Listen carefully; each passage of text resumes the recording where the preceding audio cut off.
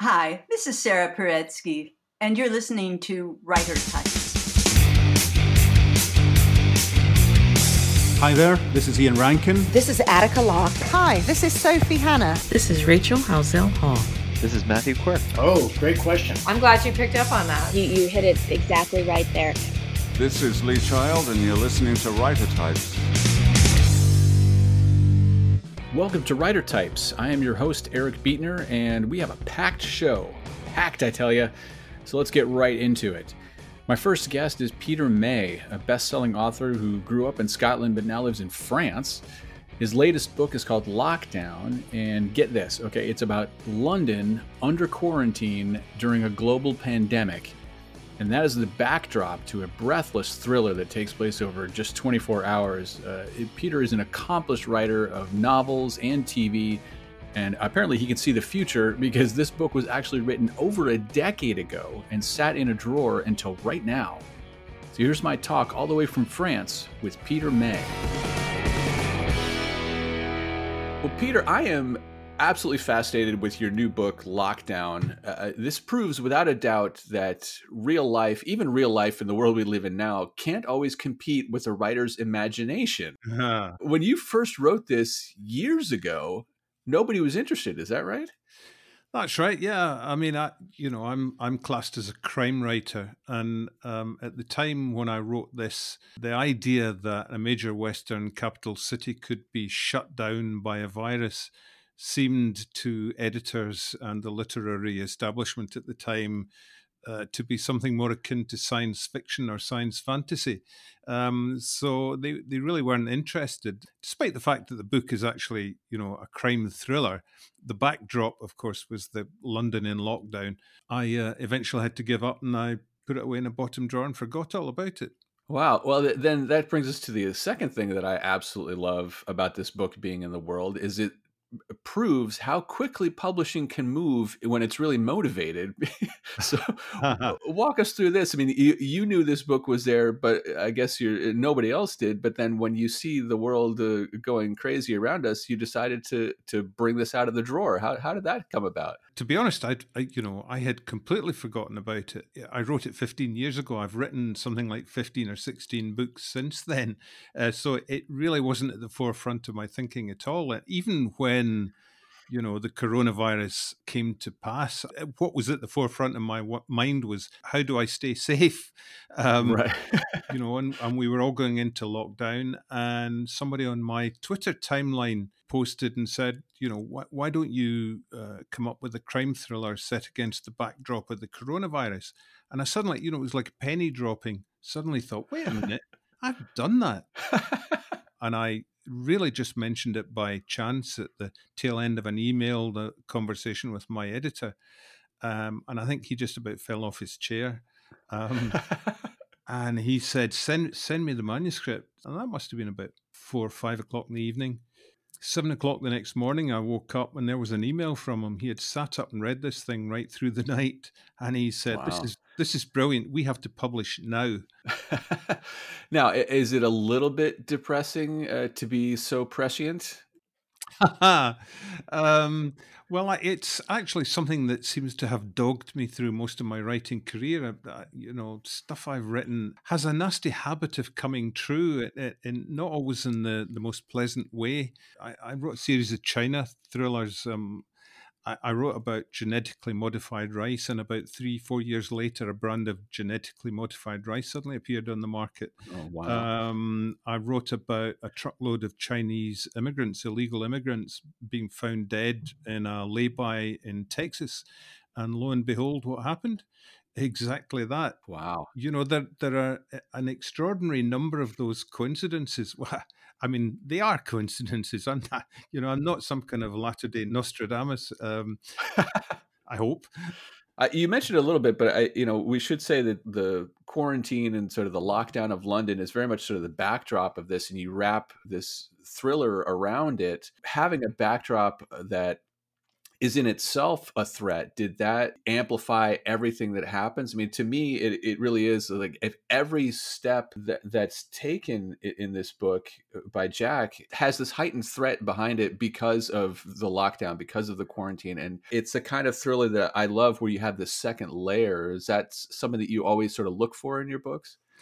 Yeah, I mean, it's certainly location and backdrop, very important to me. I always think of location, for example, as being like another of the major characters in the book. You know, I mean, a story told in New York would be quite different from the way you would tell that same story if you set it in Paris, for example, Right. you know, or Bombay or wherever. So the setting is very important. And I think in this particular book, affects absolutely every step of the detective's investigation. I mean, he's hindered in so many ways by his lack of freedom of movement. You know, streets are deserted, that, you know, he can't get hold of people. It's not easy to find people in this situation. And of course, it's all so concentrated in a 24-hour period. So it has that very amplified under the microscope feel to it. And a lot of it takes place during the hours of darkness, so, you know, which also amplifies that sense of background threat. Yeah. Well, and that's what we do as writers, right? Is you got to find the obstacles that your character has to get through. That's usually the fun part, is putting them under duress and then seeing how they could squirm out of it. Well, exactly right. Yeah, that's one of the most pleasurable aspects of writing is you know, if you've created characters that you feel and believe in and have empathy with, then you put them into difficult or impossible sometimes situations. They will respond in their own way. You don't necessarily even control that as a writer. It's a strange organic kind of process. So come up with a character that you have to have a certain amount of love for, and then just torture them. Yeah, something like that. Yes, Okay. it sounds pretty mean, doesn't it? It does. Well, you talked about location a little bit, so let's get into that. I mean, you have written several different series, as well as a number of standalones. You know, the Lewis trilogy, the Enzo Files, and as you mentioned, the China thrillers. So you know, these are books set in Scotland, in France, in China. You yourself are obviously a Scotsman, but now living in France. It sounds to me like you have trouble settling down. You know, I've reached a certain age now where I'm quite happy to stay at home, but I have spent much of my life traveling, you know, largely for research. I mean, from Hong Kong and Malaysia and China and Thailand to all over the United States, Canada, many countries in Europe. Yeah, I don't know what it is. I think when I was a kid, I read these Tintin books. I don't know if you get these in America, but Hergé's Adventures of Tintin. They're Yeah. kind of comic book style things. I loved them, lapped them up when I was a kid, and these stories take place in, you know, exotic places all over the world. And Hergé had a team of researchers and always got his research absolutely spot on. And I think I've kind of absorbed that from him. You know, I love to travel and I love to take my readers with me. And you like to visit every place you write about, yeah? You're not content to just make it up. No, I like to go. You know, I wouldn't write about a place that I haven't been to.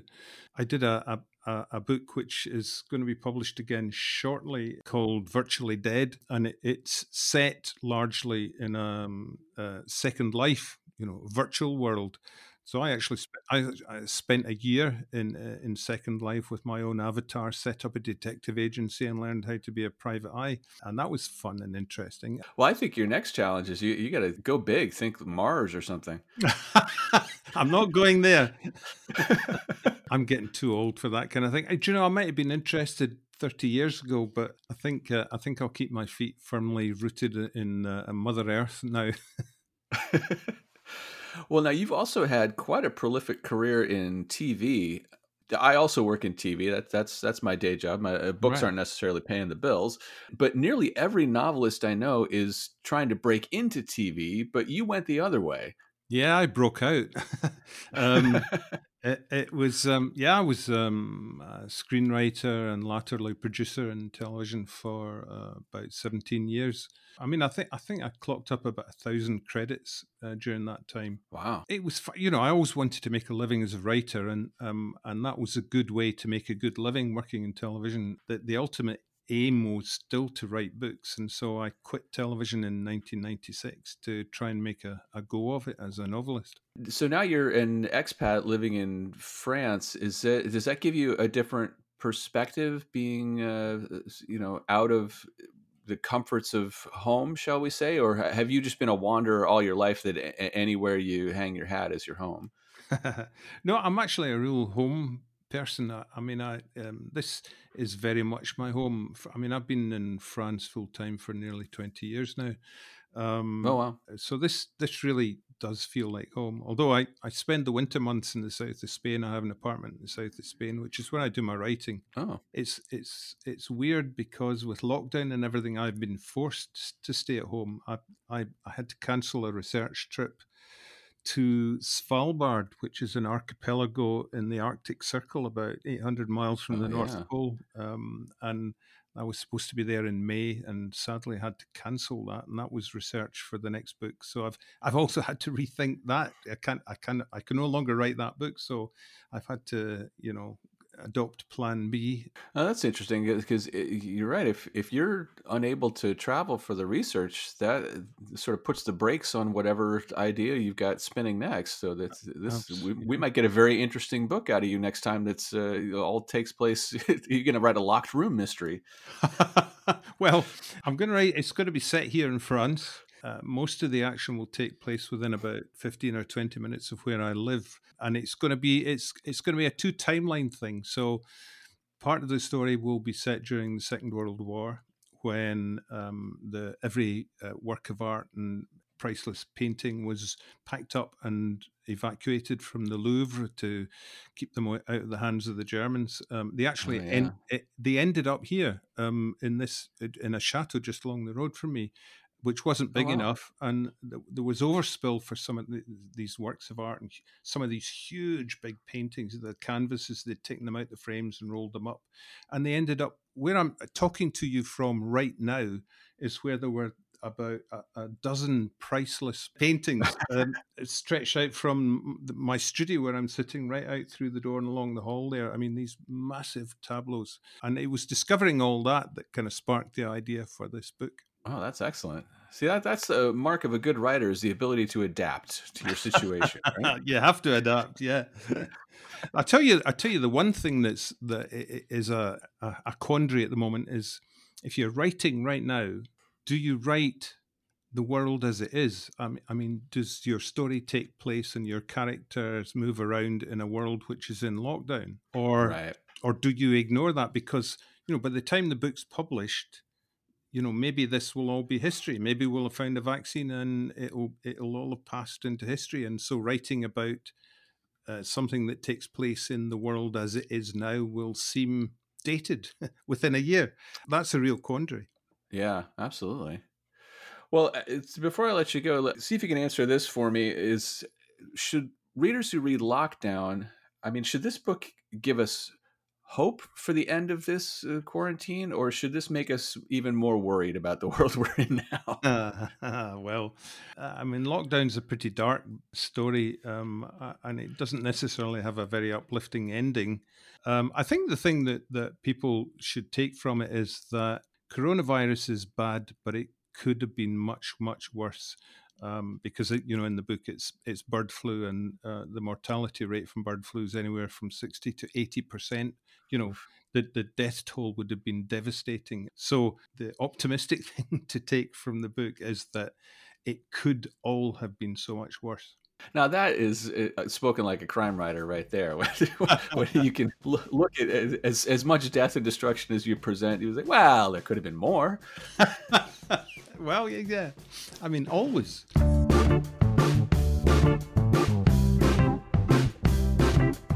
Oh, that was great. I'm glad Peter was able to figure out the time zones with me to coordinate for our talk all the way from France. And don't you just love that thick French accent? It's just lovely. Well, next up is Jill Orr. Jill writes a series of humorous mysteries starring Riley Ellison in the small town of Tuttle Corner, Virginia. The fourth in the series, The Full Scoop, is out now, and Jill and I had a great talk about the lighter side of death and murder. I have to tell you, I am so happy to have found your podcast because it's been my company while I go on runs in the morning. Oh, and nice. I thought it would be not as good as music to keep me going, but it actually makes the time go by so fast, and so it's made exercise less terrible, which is a good thing. Well, that's lovely to hear. Thank you. You can put that as a blurb. Makes exercise less terrible. So mixing humor and murder is not necessarily a new thing, but I know for me, when I tend to get some humor in my books, it's very, very dark humor. So I want to know, how do you balance genuine, lighthearted humor with the darkness of death and murder? Well, that's a good question. It's funny. I think all writers have, kind of their voice. Not that we can't control it, but it's kind of, inherent to who we are as writers. And I think that my voice it just always seems to go toward the light and go toward the humorous side of things. I don't think I could write a dark, twisty thriller if I wanted to. For some reason, everything I write just kind of comes out, on the lighter end of the spectrum. So maybe not so much a conscious choice as just how I am. So around the house in your family, are you the funny one? Oh God, no. No, I mean, my husband is actually like that's his thing. He's really funny and he's kind of known for it. And so when we meet people, I have actually had someone ask if he helps make my books funny. Uh-huh. Which, the answer is no, he does not. But yes, I'm definitely the mean one. I'm the not fun parent for sure. Now, have your kids read your books though? They have. So when The Good Byline, which is the first in the series, came out, my daughter was in seventh grade, and so it's there's nothing in there that a seventh grader couldn't read. So yeah, she read them, and then a bunch of her friends read them. But now, were they surprised? Were they like, "Mom, you're funny"? Yes, I think they were. I think they definitely, that was not, and I think actually, I don't know, I'm probably insulting myself, but I think a lot of people are kind of surprised because I don't know, I think I need revision to be funny. So I'm not, particularly funny in conversation, but when I sit down and try to write, I have to revise and, try this word out, try that joke out. And so I definitely think I'm, I hope anyway, I'm more humorous on the page than I am in real life. Now, so when you're working on a series like this, I mean, creating a character like Riley is obviously very important. She's going to ground the whole thing, and we have to love her and want to follow her for multiple books. But at the same time, were you just as obsessed during that first book of creating the town of Tuttle Corner? Because it seems to me like the best humorous mysteries also do have sort of that quirky town, and then you have to populate that with all of its denizens. Was that sort of on equal weight as your main character? Yes, 100%. I think that you hit it exactly right there. I think people pick up these sort of books because, particularly a series, because they want that full sense of not just getting to know the character and following the character's story, but where the character lives, and like you said, the quirky cast of neighbors and and friends that populate the story, I think is super important to these kinds of books. And it's also, as a writer, it's kind of a joy to create that. It's really fun because you can be kind of silly and you can kind of imagine what because my town that I set the story in is fictional, so I got to just make it all up, which was kind of fun. Right. That's the best. And then no one can accuse you of writing a Right. thinly veiled version of them, right? Exactly. Well, so now you're on book 4 of your series, The Full Scoop. And how, over these 4 books, has Riley changed to you in unexpected ways? Well, first of all, I'll tell you, I'm not someone who plots. I Oh, don't plot out anything. I don't outline. I'm the worst in that regard for sure. So it's not efficient, I'll tell you that. But in answer to your question, everything about these books has surprised me because I really didn't know where the story was going to go. I mean, I start each book with a crime, and most of the time I don't know who committed it. And I just kind of let the characters walk around. I follow them. I always feel like I'm kind of just transcribing what they're doing and saying in my head. So I genuinely feel surprised by almost everything that's happened in the series. Wow. I don't know if I would end up with a book that's, 300,000 words because I was just following too many tangents or Yeah, there's a lot of editing. Yeah, yeah. it's not efficient. One thing I will say is when I hear from readers, I don't hear from a lot of people who say, "Oh, I totally knew who the bad guy was." And Oh, I that's good. think yeah, I think maybe that's cuz I didn't even know who the bad guy was. So I couldn't give it away. You can't accidentally show your hand in chapter 2. Right. Well, here's something I've actually I can't believe I've never asked this of a writer who does not outline, but is that the way you are in the rest of your life? Are you someone who just sort of wings it on your day to day? But I mean, you've got you have 2 Yeah. kids, right? I do. Yeah. Yeah. It's hard to wing life with that kind of responsibility, right? Yes, and I really don't recommend it, although it is how I do it. And I will tell you, I am the person. I have probably never done anything the same way twice. Like, I don't put my keys down in the same spot twice. I don't ever, I mean, I have no systems. I am not a creature of habit. I just kind of do. And like I said, it's not efficient. It probably, means my blood pressure is fairly low, but also, if I lose my keys, like I'm just not going to show up. So there's always the danger of never, hearing from me again if I just fall into some hole that I've created in my life. Oh man, you and my wife should get together and hang out, and you could both just wander around going, "Has anyone seen my phone?" Right. Exactly. Well, okay, so you have two teenagers at home. Is the page a good way to work out some of the rage you feel? Like you say these books start with the crime, so you starting with a dead body. That has to be inspired by something, right? It does. It's probably deep down in there somewhere. It's funny. I will say that having teenagers, it has helped me because my character, the main character, is when we start the series, she's 24.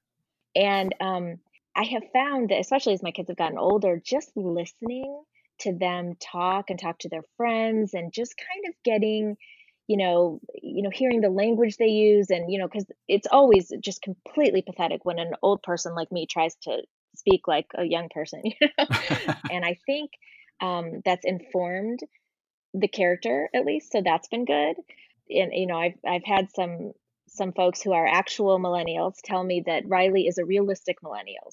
Oh, that's good. Yeah, it's always good to hear that kind of feedback that you're getting it right. Yeah, yeah, it is. I mean, there's probably plenty other feedback, too, but that was the good kind. I like to focus on that. And what made you write someone who was that age and in that place in her life? To me, that time in your life in the early 20s, like there's so much that you're trying to figure out, like who you want to be and what you need to do to become that person. And you have just a little bit of confidence in yourself, but you want to be good at whatever it is you're going to do already, but you're not because you're 24. And so I just think there's so much inherent potential for growth in that time that it seemed to me a good place to plunk someone down and watch her develop and grow. Right, and that really doesn't change kind of no matter what millennium you're. I mean, that would be Right. the same for if a woman who's in her early 20s, if she's living in the 1990s or living now. That kind of thing never changes, huh? 100%. Well, I think that you can go full dark if you really want to, Jill. I think it's in you. I don't know. I don't know. My friend Laura McHugh and I talk about this all the time because her books are super dark. Yeah. And I'm kind of on one end and she's on the other, and we just laugh about it because she's like, I don't think I could do comedic mysteries, and I was like, well, I don't think I could do dark mysteries. So maybe if Laura tutored me, I could. But now, do you enjoy reading? Like when you pick up one of Laura's books, are you cringing through the whole thing, going, "Oh my gosh, this is too Oh dark," or do you no. enjoy reading that? Oh, I love it. In fact, I read really dark books and I love it. And I've actually even tried. on occasion, I'll admit this. I've tried to write a scene that's really, and it just comes out bad. It just comes out like someone who's trying to sound dark and angsty. Like I just don't have that, you know? Well, but I think you're absolutely right. I think you've found your authorial voice, and it's disingenuous to try to fight against that. Yeah, I think that there's definitely something to be said for that. I mean, I think that as readers are smart. They know when we're full of BS. And they are quick to tell you. Yes, they are. Yes, they are. Yes. So, as the Amazon commenter who was guessing that I had no more than a fifth grade education told me, Wow. yeah. Well, Joe, we appreciate that you're keeping it light out there, because sometimes I know for me in the last couple of weeks I've been in a bit of a reading rut, and part of that is I keep picking up books that are so dark, and I just go, I just don't know if I got this in me right now to go to that dark place. I need something that's not going to be more depressing than the headlines, Yes, no, in fact, I have described my books before for some people as a palate cleanser. Not that you're not going to delve into the serious stuff, and certainly, that's so important, particularly at a time like now. But it's also okay to kind of take a break, maybe read something a little lighter and then dig back in when you're refreshed. All right, time for my next guest. Let me check the list here, and looky here. Look who's come crawling back. It's S.W. Loudon. I'm not sure if you remember me, but we used to do this podcast together, and I have a new book to promote, and I was hoping you would interview me about it, and I could wash your car or walk your dogs, like whatever you need me to do. Yeah. No, I like this. I like this begging. Keep it up. Please, Eric, please help me surpass my current high mark of selling 20 books. Oh, yes, indeed. It's Steve. Welcome back to the show, Steve. It's lovely to have you as a guest this time. Yeah, it's great to be back, and I'm incredibly curious what it's going to be like to be in the hot seat, being peppered by excellent questions from the man himself, Eric Beetner. Well, before we started recording, you were saying how women should not be writing crime fiction; they should really stick to cookbooks. So, do you want to expand on that? Is that something? I think you actually misheard me. I said Eric Beetner should not be writing crime fiction, and then I just stopped. Just period. End of sentence. Why beat around the bush, Eric? I think we got close enough, and there's been enough distance since the last time we spoke on microphone that I can be honest with you. Yeah, I wish I could say you were the first person to suggest this. All right, well, you do have another book to promote. This is another power pop novella. Jackson Sharp is back, and he's in more trouble. Yeah, I had a lot of fun writing the first one. I think I found a groove. I've always written about crime and rock and roll, or a lot of my crime stories have been set in a rock and roll universe. And when I wrote that first book, That'll Be the Day, a Power Pop Heist, and it came out to around 17,000 words, I found a formula that felt really good to me. I was writing about what I knew and what I was interested in, and I felt like I'd kind of created a lane for myself, but also writing at an interesting length that I don't think is very common these days in a lot of crime fiction. Yeah. And it feels good to me. I feel like I can tell a very fast-paced, compelling story that can be read in a couple hours. Well, and like the best pop songs are clock in at about 2.5 minutes, 3 minutes. I mean, it doesn't take a whole lot of real estate sometimes to make an impact. I think that's definitely true, and it's something that I thought about in terms of the pacing of these stories. So this new one, Good Girls Don't, now that title is lifted, some might say stolen, from a song by The Knack. Yeah, if you're going to write about power pop, at some point you're going to have to reckon with The Knack. So in the first book, even though it's a Buddy Holly song title, That'll Be the Day was the first song that the Beatles ever recorded as the Quarrymen. So that book really grappled with the Beatles, who are the godfathers of power pop music. And then if you're going to ever point somebody who doesn't really know a lot about power pop to a single band or artist, The Knack is a really natural place to start. Yeah, and the connection doesn't stop there with the actual story. The two brothers, the Sharp brothers in the book, are failed power pop musicians who are now in their 40s and getting the old band back together and hitting the road and recording against all of the good advice from more sane people. But they end up working with a sort of unscrupulous character who is an amplified collector of power pop and rock and roll artifacts.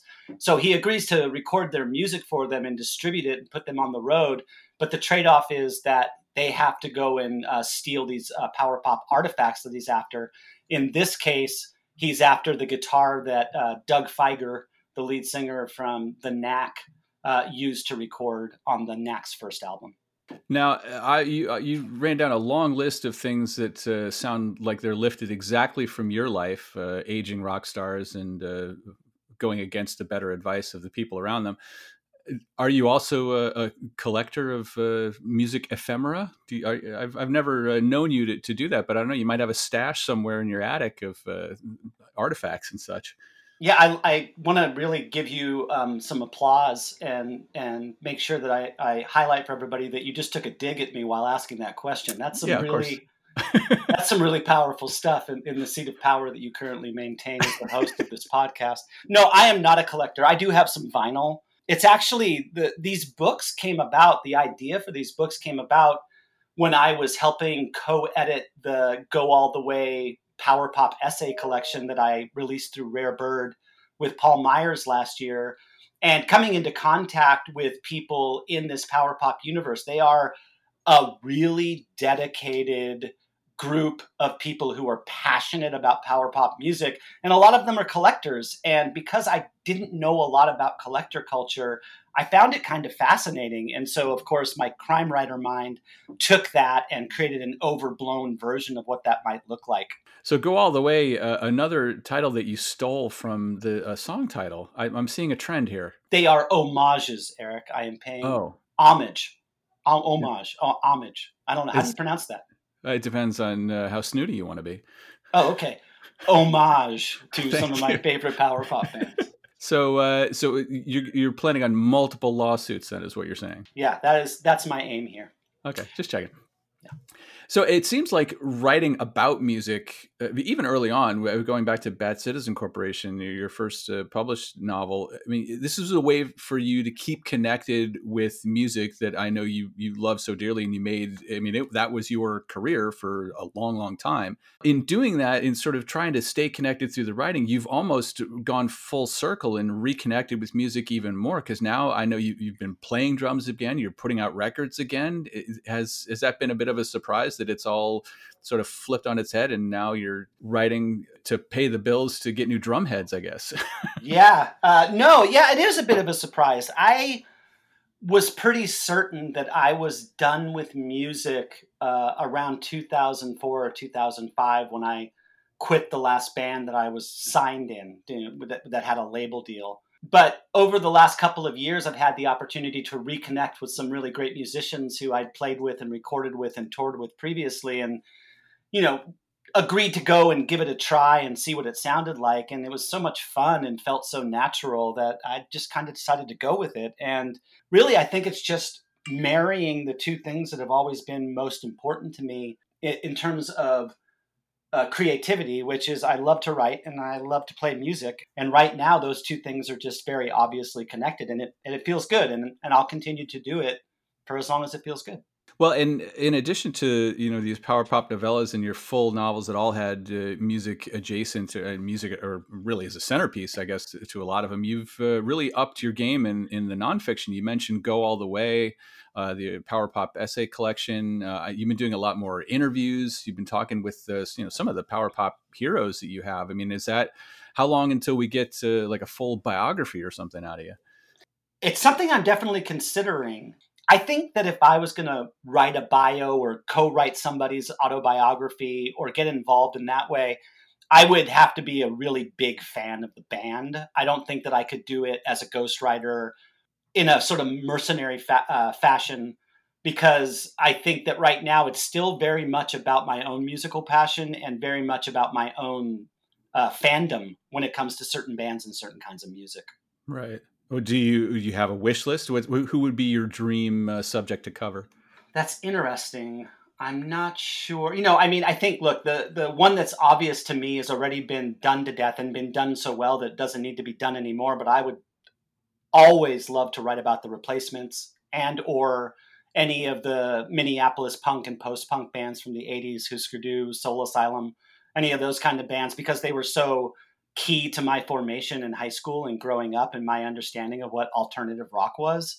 Well, there's been times that I've tried to bring in sort of my musical past into some stories too, mostly in short stories, including one that I know you and I are both in a brand new anthology that is based in rock and roll and features both noir crime stories and some horror stories, all based in rock and roll. Why don't you tell us about your story that's in that we're both in? This is a fun collection. Yeah, 10th Rule Books put out a collection that's called Rockin' Noirer, which is incredibly hard to pronounce. I'm not even sure I'm saying it right, but it tries to combine rock and roll and noir and horror. So it's Rockin' Noirer. The story that I submitted is actually the very first short story I ever got accepted anywhere. It was accepted by Tom Pitts, the amazing crime author. And I submitted a short story called Deadbeats, and it was the very first short story I submitted, and it got accepted. And I was kind of over the moon, and it naturally is about a rock band on the road that moonlights as serial killers. Nice. Yeah. What was your story about? My story was about a rock band that was on the road. The drummer's name was Steve. Mm-hmm. And the one national tour that my old band did, I know you put me to shame with how much you toured, but we had one national tour that was a complete disaster and a total nightmare. And I think I'm still feeling PTSD from it because I wrote a story about a band that was on tour, and the first night of their tour, someone ends up dead in the alley behind the club as they're loading up their equipment, and death and destruction sort of chase them across the country. But with each subsequent murder, the band ends up getting more attention and more popularity. So they have to learn to kind of embrace it. And as we all know, rock music and scandal is a match made in heaven. Very much so. In fact, I'm writing an essay right now for a crime website about that exact topic. Well, Rockin' Noirer is out there, features stories from both Steve and I. So a good companion piece to go along with Good Girls Don't, and that'll be the day. You can read all three of those books in like a weekend. I do recommend starting with That'll Be the Day, because you do get the basis of the Sharp brothers and the mess they get into there. And it sounds like they have not really learned any lessons from that first book. No, I mean, they're low-level thieves in their own right. I mean, the first book starts with the older brother getting out of prison, and because he was stealing guitars. So it's not like they get coerced into doing this. It's in their DNA as well. And I think that between them and the guy who's their shady manager, there's a lot of adventures that these guys can go on.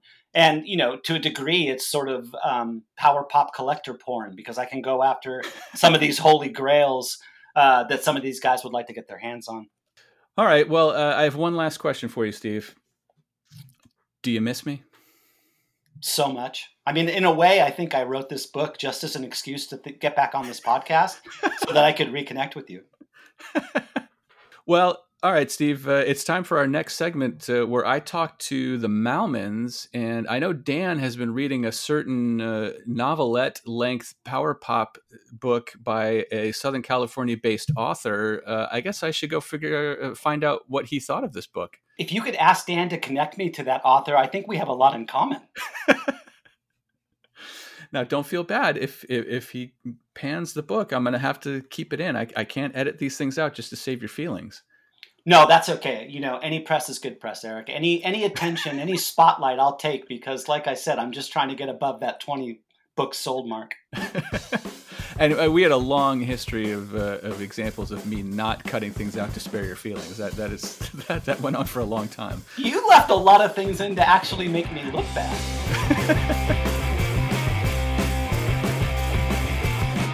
Well, Dan and Kate Malman, always great to speak with you guys. How are you doing? We're good.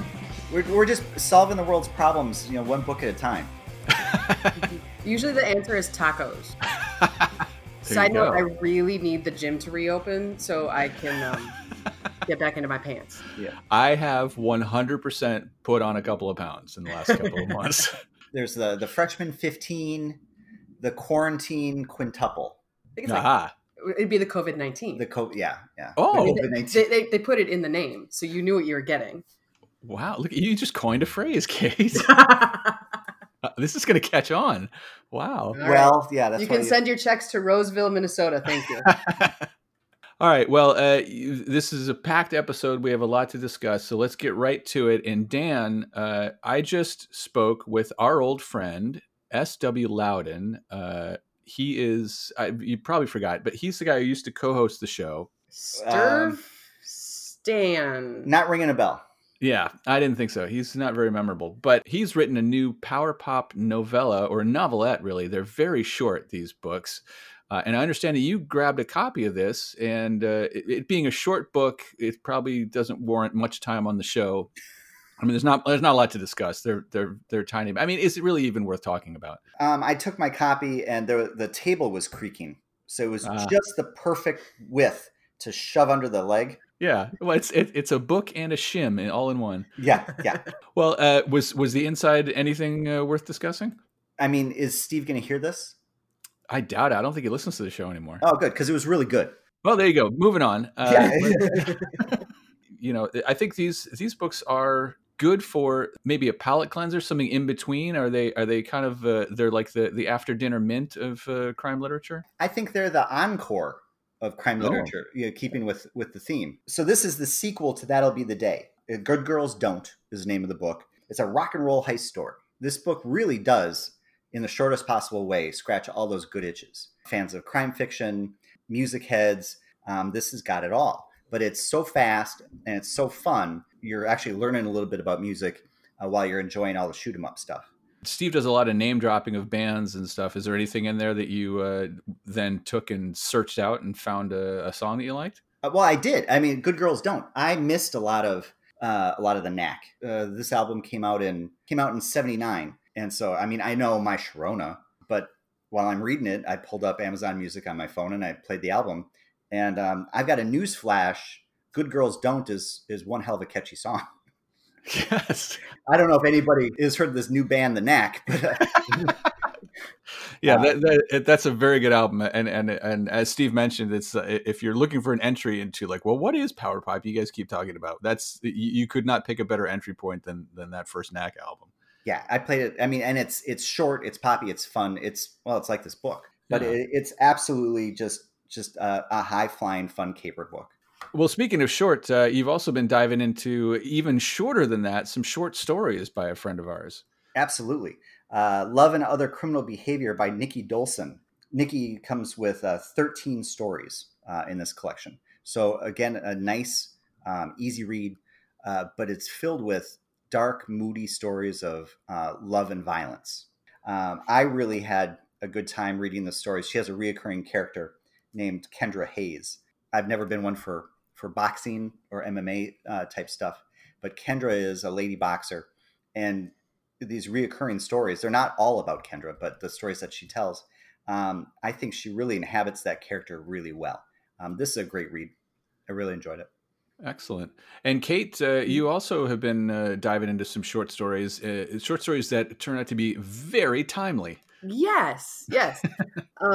In these days of lockdown and quarantine, so what better short stories to read than short stories about lockdown and quarantine? So I read Lockdown, the new anthology edited by Nick Kolakowski and Steve Weddle. Short stories basically about a pandemic, stories living through the pandemic, after the pandemic. And it's really interesting to read now that we're 3 months into this, going back and remembering that feeling of claustrophobia when the lockdown started. A lot of the stories deal with that, of people stuck in an apartment together and what does that look like and what happens. One of the stories that was a standout for me was by Gemma Amor, called The Diamond. And she's a completely new to me writer, which is a great thing about anthologies like this, is you get exposed to writers you wouldn't normally read. Yes. And here, 5 roommates and one of the roommates' ex-girlfriends are stuck in the apartment together because one of the 5 guys just got back from Europe with a little bit of a cold, and they all have to go into isolation for 14 days. Eventually they find a rare diamond that's been buried into one of the walls, and it becomes the story of obsession, and all of the characters become very obsessed with trying to get possession of the diamond. Some of the other standouts was, I'm going to screw this up because I don't speak Spanish, Por Si Acaso by Hector Acosta. It's this group of high school kids who go out and buy all of the fast food that they can right before all of the fast food restaurants close. And now they're running a black market of fast food sales. And it's just ingenious. And you're like, yeah, of course a group of high school boys are going to create a black market of fast food. Right. Totally makes sense. Now, in reading a collection of stories like this in the middle of a quarantine and a lockdown, I mean, is it overload, or was it actually kind of like refreshing to get this sort of fictional, sometimes over the top take on things and embrace the darkness, I guess? Yeah, that's a really good question. I think some of it got really close to home, and you're like, yep, I know exactly what it feels like to have to go out and like watch people hoarding toilet paper. And then you remember like how absurd things felt just 3 months ago. But then there were some stories that the authors took a little bit of a different bend to the virus. They get into a little, there might be a werewolf or a zombie at some point.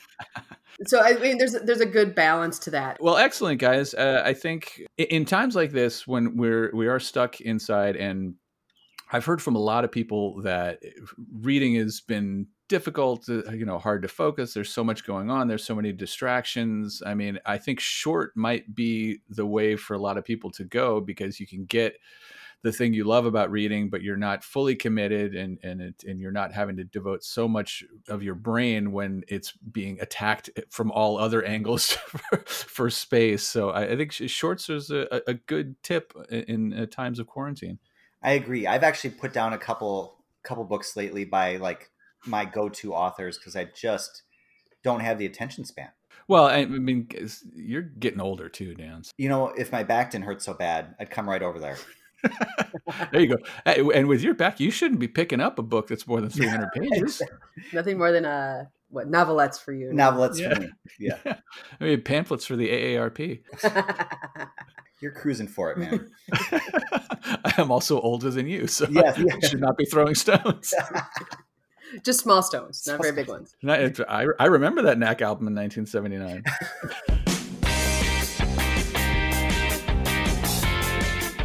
Okay, well, another episode down. Thanks to 3 great authors for joining me, and I'll have another episode out soon. There's so many writers I want to talk to. I keep adding extra episodes. I hope you don't mind. If you do, or if you have anything else to say about the show, find me on Twitter at WriterTypes, and you can catch up with the past shows at WriterTypesPodcast.com. And if you subscribe, you can get the shows delivered right to you, no matter how much I mess with the schedule. So see you next time, and thanks for listening.